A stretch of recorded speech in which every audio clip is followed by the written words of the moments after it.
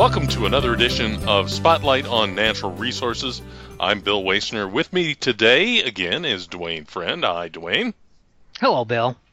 So, we're going to talk about Osage orange, or hedge apples, if you prefer. What brought you to this topic, and what can you tell us about them? Well, first of all, you mentioned Osage orange, you mentioned hedge apple. There's several other names that it can go by.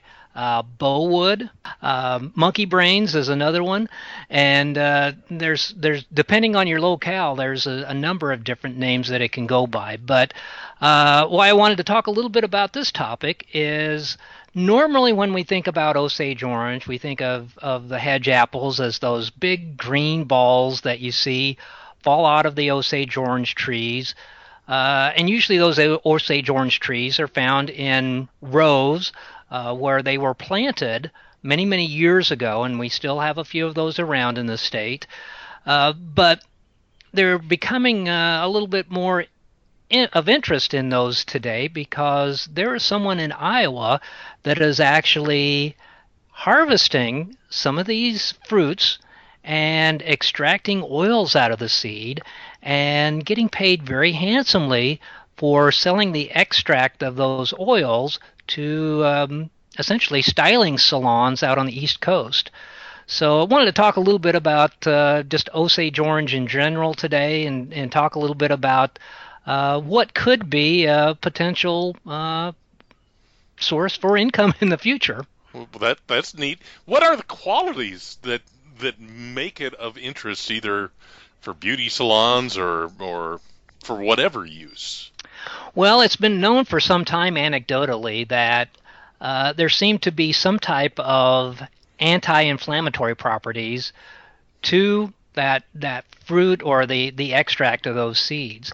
And this person out in Iowa who is a chemist actually took that a step farther and examined some of those properties and did find that there are some anti-inflammatory properties to that, antioxidant value to some of the extracts from those seeds, and that's really where the value is coming from that.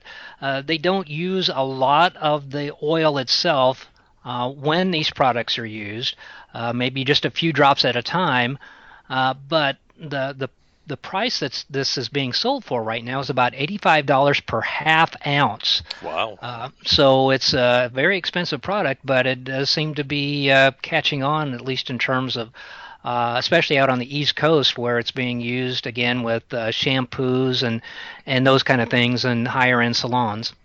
Now, I see in our show notes that it also can be used for insect repellent? Well, you've probably seen a lot of folks put hedge apples around their house to be used as an insect repellent. There's a lot of folklore about that. There's been some research that's been done on that, and again, when you look at some of the properties in the seeds, in the fruit, there is some actual repellent value to that. But when the research was done, they did show these repellents being effective, but it was in a concentrated amount. When you look at what is available around the fruit itself and with the airflow that usually occurs around these, it's probably not that effective. And some people are still going to swear by it, but in all reality, there's probably not a whole lot of value to just putting the fruit itself around something to try to repel insects from. Again, some folks are going to swear by it, but research doesn't really show that. So the other use that occasionally comes up is firewood. If you can sell the fruit for a pretty penny, obviously you're not going to be looking to use it for firewood, but how does it compare with other firewood sources? Just in terms of BTU value, Osage orange is probably one of the highest BTU value products out there in terms of its density. It burns very hot. It's a very dense wood. but it does have a couple of drawbacks. One of the big ones is that it does a lot of sparking and popping. So it's really not recommended for open fireplaces. And really, I wouldn't recommend it using very much of it at one time in a closed wood fireplace because again that wood burns extremely hot, and I would be more concerned about the potential for it if there's any creosote buildup in the chimneys with that really hot fire. It could be a concern with that. So it does burn very hot, but again, there are some drawbacks to it, and probably it's not the best wood to use in a fireplace or in a wood stove. You can use it, but just use it very limitingly. If you have to use it in an open fireplace, definitely you're going to have a need for a spark screen. Yes. So, if you wanted to do a search to find out about where you might sell these, what would the search look like? I don't know even where to begin. Well, most of the material that's being sold right now is in Iowa. This year, I think there was a need for about 300 tons of hedge apples. If the market continues, it's predicted that maybe up to 2,000 tons of hedge apples will be needed next year.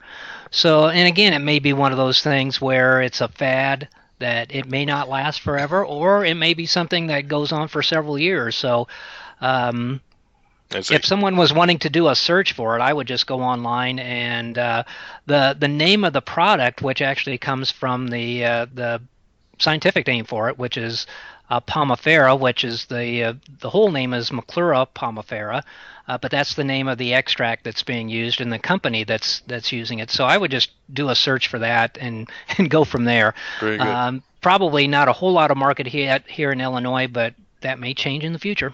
I see. So what about more information in general about this topic?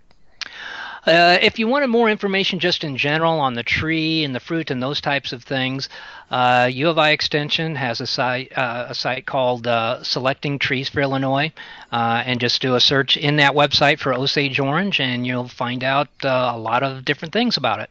Very good. Well, for another edition of Spotlight on Natural Resources, this has been Bill Wasner and Dwayne Friend.